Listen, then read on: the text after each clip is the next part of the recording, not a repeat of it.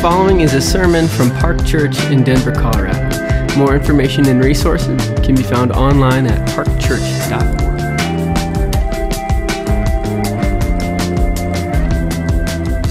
We are this morning in Psalm 132. If you're going to open up your Bible for the scripture reading, I'm going to read the scripture reading, and Luke is going to come up and preach for us. We are in Christ in the Psalms, our third sermon this summer in Christ in the Psalms, Psalm 132. That's page 486 in your Pew Bible, if you're looking for that.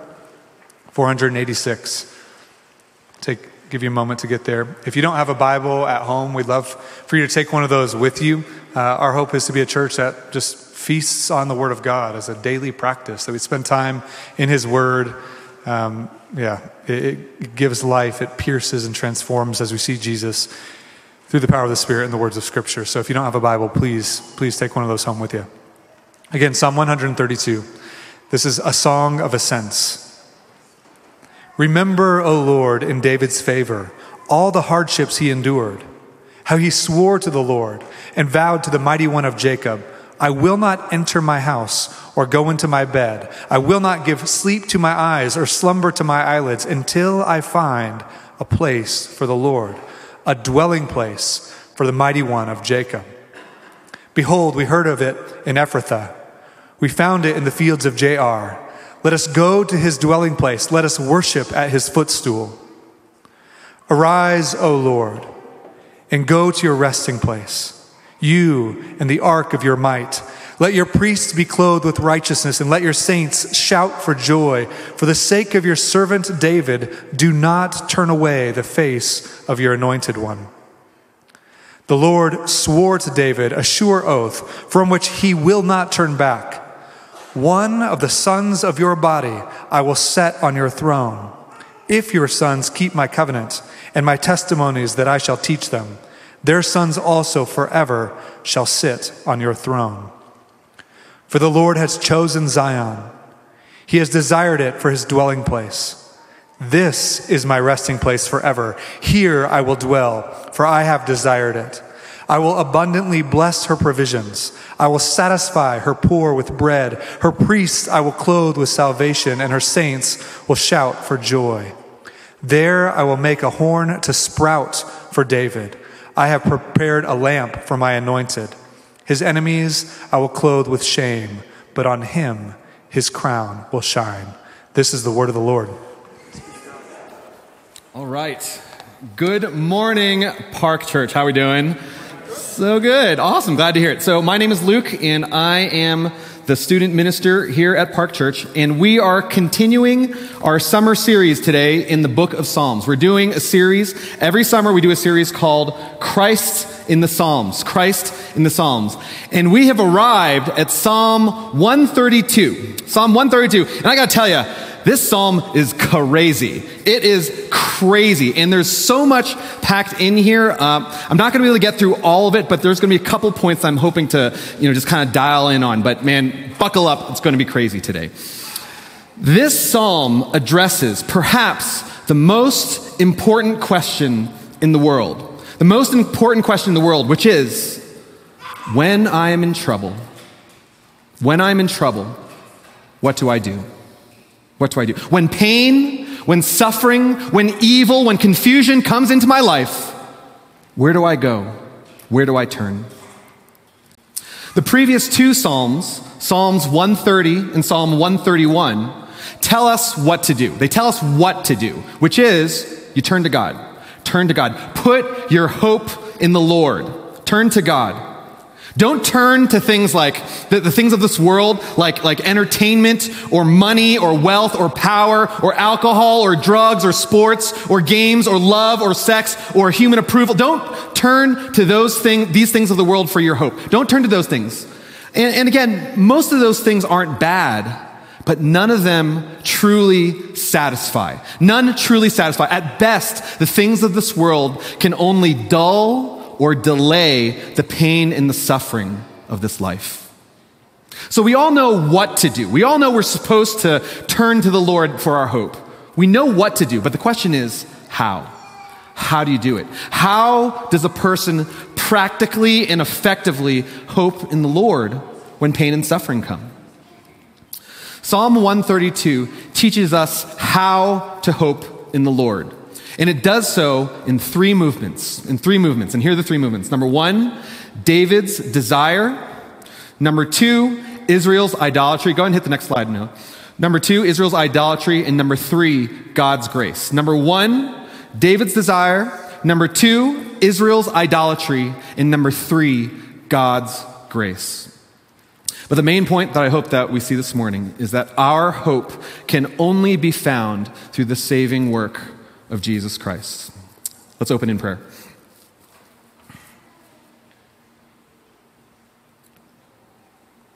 Heavenly Father, we want to just pause for a moment, knowing that you are here, knowing that you are a good God, that you're a good Father that loves his children, that wants to be with us, that desires communion and fellowship with us. And we thank you, Lord, that your Holy Spirit is present, that you love us, that you care for us. And Lord, we just pray right now, as we seek your face, as we study your scriptures, your holy word, we pray, God, that you would open up our eyes, open up our hearts.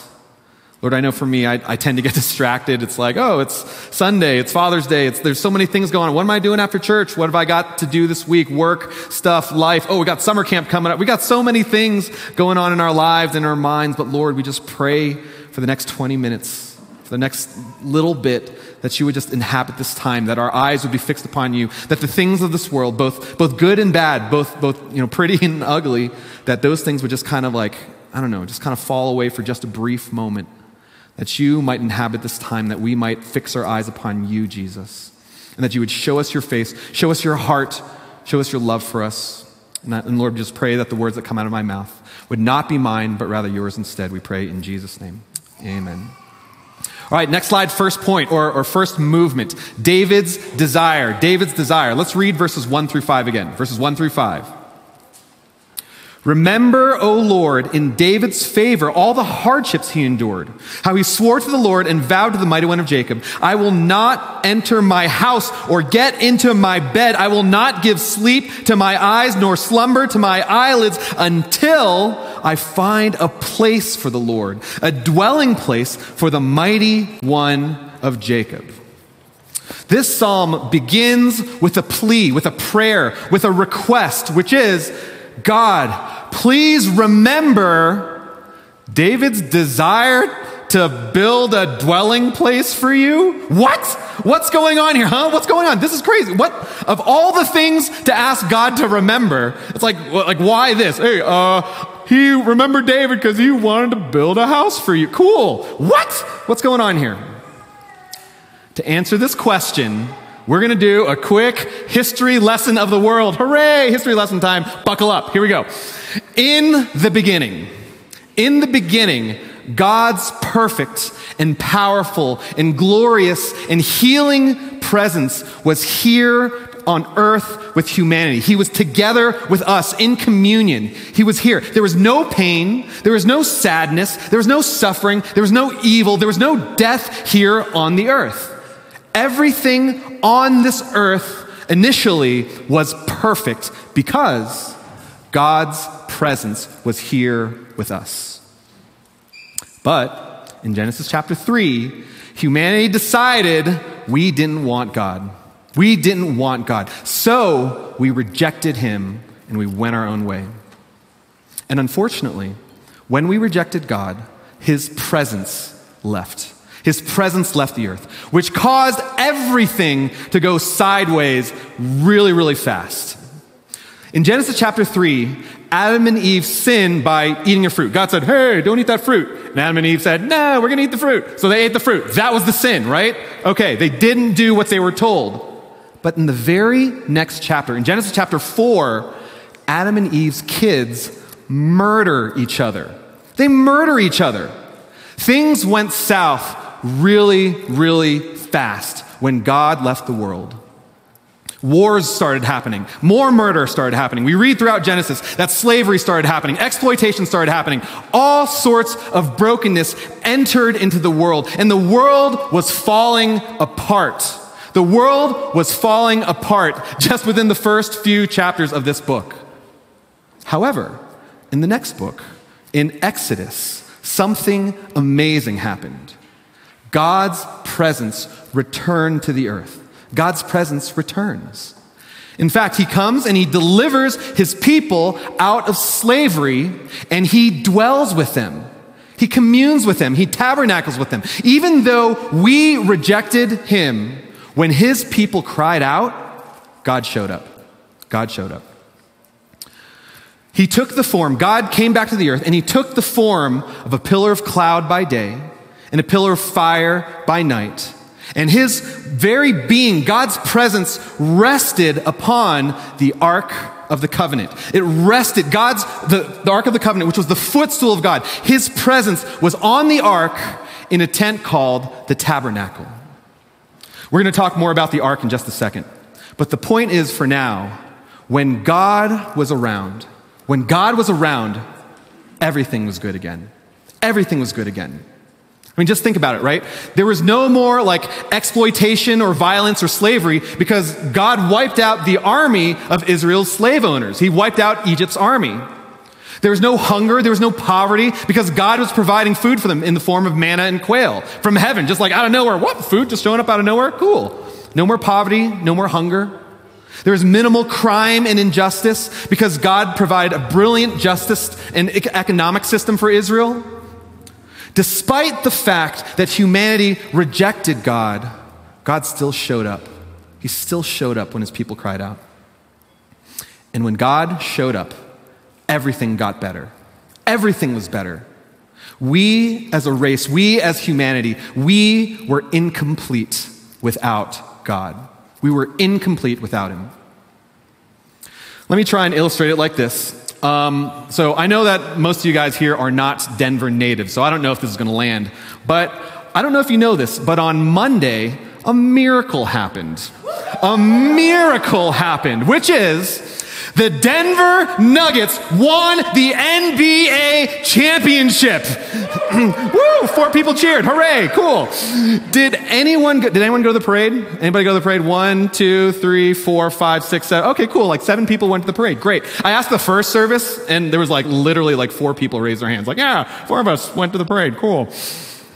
It took 47 long years, 47 years to get to the mountaintop, for the Nuggets to get to the mountaintop. 47 years. And for the last few years, it felt like we were close. It felt like the Denver Nuggets were really, really close, but just not quite there. They had a great coach. They had the 2-time MVP, Nikola Jokic. But unfortunately, the Nuggets just kept on getting bounced early from the playoffs. It felt like their team was missing a piece. It felt like their team was incomplete. Most people would argue that the reason for the incompleteness of the Denver Nuggets over the last couple of years was because on April the 12th, 2021, one of their star players, a dude named Jamal Murray, tore his ACL. And he was out for 18 months. 18 months, and I think that was 2 playoff runs. So for 18 months, and the Nuggets just were not a complete team without him. However, on October 19th, 2022, so during this last season, Jamal Murray returned. He returned, and then suddenly, everything got better when he was on the court. Everything got better when he was on the court. However, it didn't have to go that way. It didn't have to go that way. Because his teammates could have been your typical spoiled athlete, and they could have been man, we don't need him. We don't need him. He's a ball hog. That guy, Jamal Murray, he shoots the ball too much. In fact, he takes 14 shots per game approximately. He takes 14 shots a game. And you know what? Those 14 shots, they should have been mine. They should have been my shots. Without him, we were fine without him. I should have shot those 14 times. I should have gotten the glory. I should have gotten the paycheck. We were good. We are good without him. However, thankfully, the Denver Nuggets teammates did not do that. They didn't do that. They gave Jamal Murray the car keys, and he helped lead them to a championship on Monday.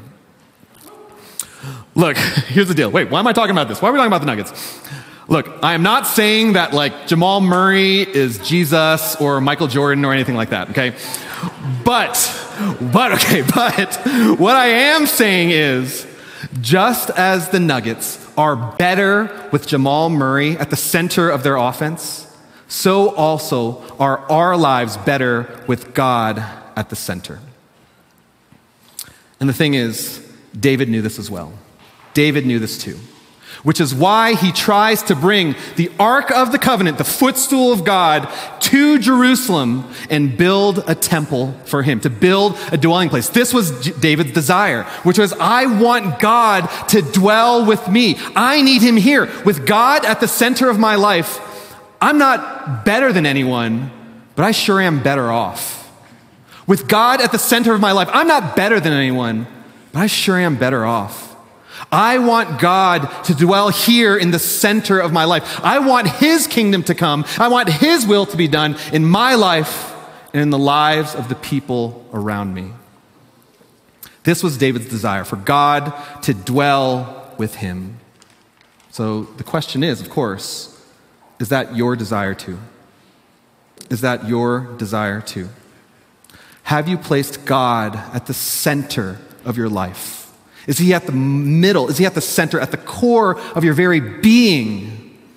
Or is God an accessory to your life? Is God a side hustle for you?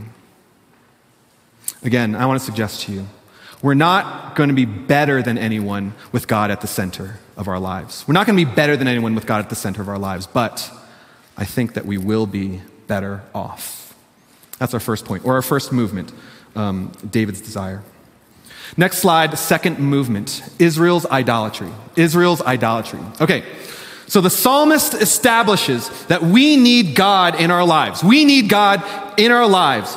But unfortunately, we've got a problem. Let's read verse 6. Verse 6.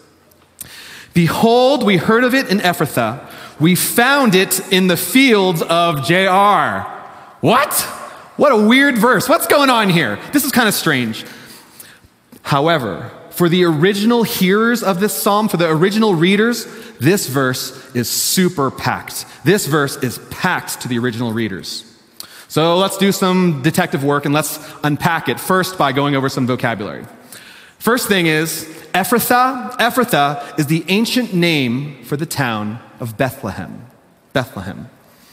The fields of Jaar is another name for a town called Kiriath Jearim. Kiriath Jearim. So like Jearim, right? Does that make sense? It's another name for the town of Kiriath Jearim.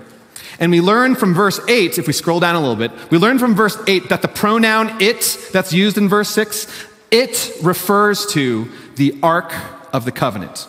The Ark of the Covenant. So, what does this verse mean? This verse means that the Ark of the Covenant was found in Kiriath Jearim. What's going on here? The psalmist is referring back to 1 Samuel chapters 4 through 7. 1 Samuel chapters 4 through 7, when Israel lost the Ark of the Covenant. So guess what? Story time again. Hooray, history time. In 1 Samuel chapter 4, what was going on? In 1 Samuel chapter 4, Israel was at war with the Philistines. Israel was at war with the Philistines, and they were getting beat. They were getting whooped. They were getting their butts kicked. So the Israelites were kind of like, what do we do? What do we do? We're getting creamed. We're getting beat up by the Philistines. How are we going to beat these guys? How are we going to beat them? And I'd imagine somebody went, hey, I got an idea. I've got an idea. Hey, so you know how God's presence resides on the Ark of the Covenant, right? You know how God's presence, like Moses and like the pillar of cloud, all that stuff, how God's presence resides on the Ark? And everyone's like, yeah? And the dude's like, then I got an idea. Why don't we bring the Ark of the Covenant into battle and make God fight for us?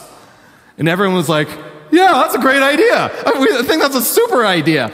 So they go get the ark and they bring it to the Israelite encampment and everyone's super pumped. They are so pumped. They're like, yeah, we can't lose now. We're going to win this battle because we have God as our secret weapon. The Ark of the Covenant is our secret weapon. He's going to go kill all these people for us. We're invincible. Hooray. So they go fight the battle. Totally sure, totally absolutely confident that God is on their side. But then they get crushed again. They get crushed. In fact, the Bible says that 30,000 of the Israelite soldiers died that day. 30,000 soldiers died. So the Philistines, what happens is, they capture the ark. They capture the Ark of the Covenant and bring it back with them as a trophy. But then, bad things start happening to the Philistines. They start dying off as well. And so they're like, hey, get this thing out of here. Like, what's going on here? This ark is killing us. Get it out of here. So they put the Ark of the Covenant on a cart and they hitch it to 2 cows. And they say, get out of here, cows. And so the cows start bringing the Ark of the Covenant along. And it just so happens that the Ark of the Covenant, the cows end up wandering back to Israel. In fact, they end up back in a town called Beth Shemesh. And so they're like, hey, so the people of Beth Shemesh, they're like, hey, what are those 2 cows? Look, it's the Ark of the Covenant. Awesome. Hey, I wonder what's inside. And so what they do is they go, and if anyone's seen Indiana Jones, you don't do this, but they go and they try and open up the Ark and see what's inside. You're not supposed to do that. And it turns out that 70 of them get killed by trying to open up and find out the contents of the Ark of the Covenant. So then the people of Beth Shemesh, again, an Israelite town, they're like, okay, get this ark out of here. We need to kick this out of here too. And so eventually the Ark of the Covenant gets to a town called Kiriath Jearim, or AKA the Fields of Jaar. And it stayed there for about 20 years. However, the story's not done. In 2 Samuel chapter 6, 20 years later, when David tries to take the Ark of the Covenant back to Jerusalem, or to Jerusalem with him, this dude named Uzzah touches the ark and he gets killed too. What's going on here? The Israelite army, the Philistines, the town of Beth Shemesh, and Uzzah, they all die in the presence of the Ark of the Covenant. And so we're kind of like, why? What's going on here? Why do people keep dying when they get into the presence of the ark, or therefore the presence of God? Why do people keep on dying when they get near God? Is the God of the Bible mean? Is he a mean God that just enjoys like zapping people whenever he gets the chance? Is that the God that we serve and worship? No, definitely not. No, the God of the Bible wants to be near us. He wants to be near. He wants to be close. He loves us and desperately wants to be with us. But the problem is, his greatness and his holiness cause us to shrivel. His greatness and his holiness destroy us. Let me try and illustrate it like this. Before I was a youth pastor, I was a police officer. I was a police officer for about 10 years. And one day, I got a call for service, and the call came out, there's a neighbor, one of our neighbors is beating up his girlfriend. And we're like, okay, cool, another DV call. So we go over to respond to the call, and as we approach the apartment building, we're outside, and we can hear from the outside a bunch of screaming and yelling and shouting. We hear a woman's voice, and we hear her yelling, stop, please stop hitting me, stop hurting me, stop, please. And we hear a man's voice yelling and screaming at her, you deserve this.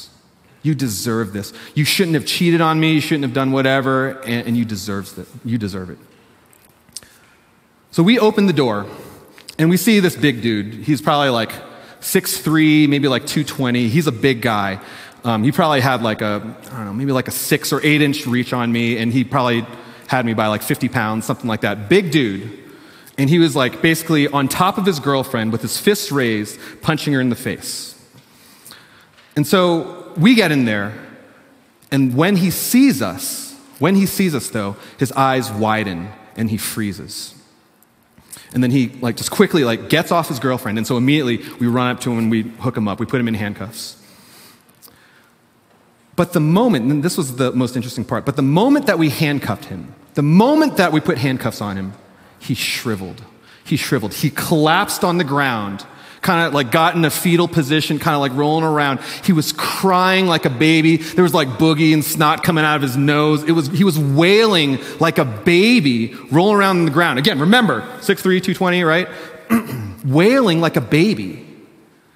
He's like a puddle of, it was like a mess. Until I walked in that door, he thought that he was the ultimate source of righteousness and justice. Because he thought in his mind, hey, beating up my girlfriend, this is justice. She deserved this, right? This is what he was shouting before I walked in. He thought that he was exacting justice upon her. But when a source of goodness and justice, a little bit greater than him, walked in, he melted. He totally melted. I recognize that I'm not that great. My police department was not that great. I am not a very intimidating dude. But if a grown man can be reduced to a pool of tears and snot in my presence, how much more would we melt in front of the presence of a holy and powerful Almighty God? Again, God says that God wants desperately to be with his people. He wants so badly to be with us. But the problem is, his glory, his holiness, his power would destroy us. We would melt, we would shrivel as well if we got into his presence as sinful people. And so, this creates a huge problem, because on the one hand, we need God's presence in our lives. In our first point, right? We understood this. We need God in our lives. Everything falls apart. We're incomplete without him. We need God in our lives. But on the other hand, his presence also destroys us. His presence destroys. We need God, but his presence destroys us. So what do we do? That brings us to our last point, God's grace. God's grace. If you look at the poetic structure of Psalm 132, we notice that the first half of the psalm is a plea, it's a prayer to God in verses 1 through 10. The psalmist is asking God to dwell with us because we need him. But the second half of the psalm, verses 11 through 18, is God's response to that prayer, his response to that prayer. And I don't have a ton of time to go too deep into it, but basically we see in his response that God says that he will dwell with his people. God's saying that he sees our pain, he sees our suffering, he sees our sadness, and he says that he will fix everything that is broken. He will make everything that's wrong right. He promises that.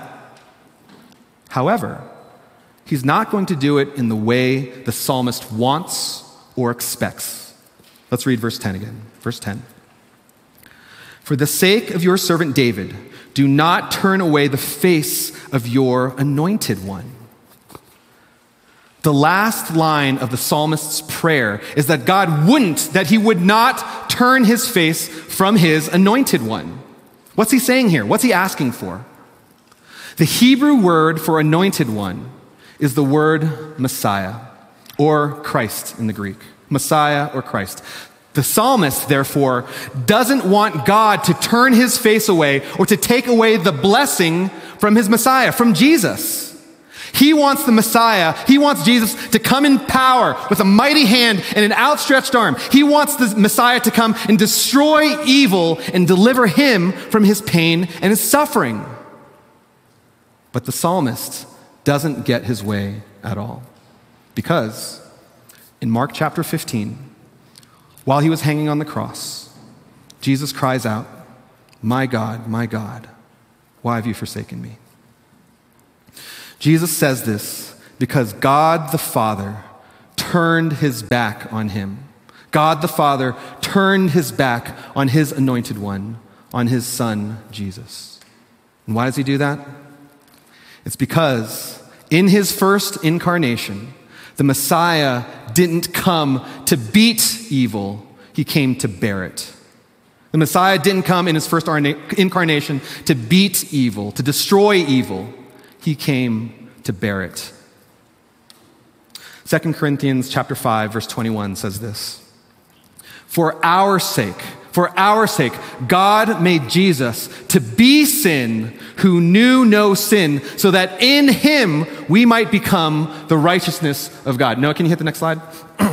For our sake, God made Jesus to be sin who knew no sin, so that in him we might become the righteousness of God. Park Church, this is the gospel. This is the gospel. Because while Jesus was on the cross, a cosmic exchange took place. Because Jesus took the pain and the suffering and the guilt and the shame and the death that we deserved upon himself on the cross. And then he gave us the love and the joy and the peace and the righteousness that he deserved. He took what we deserved on himself, and he gave us what he deserved. And he promises us, Jesus promises us, that regardless of what we've done, no matter how much we have rejected God in the past, no matter what we've done, if anyone, ABCs, if anyone A, admits that they're a sinner, admits that they need help, admits their brokenness, B, believes that Jesus died on the cross for their sins and rose again from the grave, and C, chooses to follow after him with all their heart for all their days. If anyone A, B, C's admits, believes, and chooses, then they can dwell with God again. They can dwell with the King again and find perfect and total peace. So let me conclude by going back to our original question, which is, how do we hope in the Lord? How do we hope in the Lord? When everything is falling apart in our lives, what do we do? What do we do? The Christian remembers what Jesus did for them. The Christian remembers the sacrifice that Jesus made for them. And we take hold of what he promises us. Let me read from Revelation chapter 21. And I heard a loud voice from the throne saying, "Behold, the dwelling place of God is with man. He will dwell with them, and they will be his people, and God himself will be with them as their God. He will wipe away every tear from their eyes, and death shall be no more. Neither shall there be mourning, nor crying, nor pain anymore, for the former things have passed away." This is the promise of the gospel. This is the promise of the gospel. And this is how we hope in the Lord, by looking to the person of Jesus. That's our first step, at least. We say, Lord, my life might be going crazy. My life might be going sideways, but I'm going to look to you, Jesus, because you went through hell for me first. You went through hell for me. And so I can trust in you, and I know that you will deliver. You'll take care of things, even though everything is going sideways. That is the first step. And when we take that first step, then God works everything out, and then God will work everything out.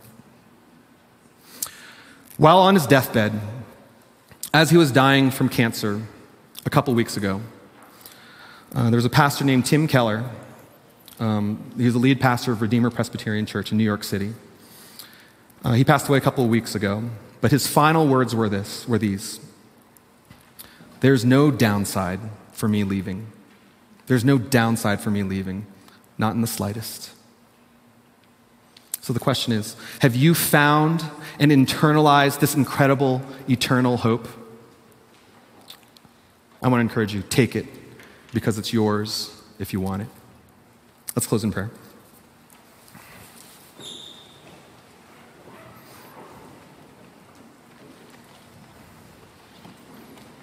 Heavenly Father, I confess that I tend to turn to all these other things for my hope, whether it's, I don't know, stupid things that don't make any sense, whether it's, human approval or, a 401k or retirement or, modern medicine or whatever it is, Lord. Lord, forgive me for turning to these things that don't ultimately give me lasting hope. Jesus, you've shown me throughout my life, you've shown me through your scriptures, you've shown us through your scriptures, that when our hope is placed in you, everything gets better. We recognize that we are incomplete without you, but we also recognize that our sin prevents us from getting close to you. And so, God, we pray that you would forgive us for the sins that we know that we commit, and even for the sins that we don't even realize that we're committing. Lord, we ask for your healing, we ask for your forgiveness, and we ask, Lord, that your presence would be here, that you would show us and open our eyes to the fact that you love us more than life, that you paid the price for us, that you spared no expense, that you loved us so much that you would die for us, that you would sacrifice everything. You gave up everything for us. You loved us to the end. Help us to remember that, to see that, to internalize it. And Lord, perhaps some of us have been hearing this gospel message for years, maybe for decades even, and we've heard this over and over and over and over again. Lord, we pray that this good news, that this gospel would be fresh in our hearts today. You'd refreshen it once more, that we might remember and realize once again today that you love us. And perhaps even maybe because of that recognition, because of that new realization today, we pray, Lord, that we would be willing to share it with others, that we'd be sharing it with our friends and our family and our neighbors, with our coworkers, our classmates, our teammates, because of that love that you have for us, because we're so moved by your goodness to us, Lord, may we share that with the people in the front row of our lives too. And so, Lord, we pray that you continue to move us and change us and grow us in the gospel. Help us to understand your gospel more and more every day. And may we be moved by it forever. We pray in Jesus' name. Amen.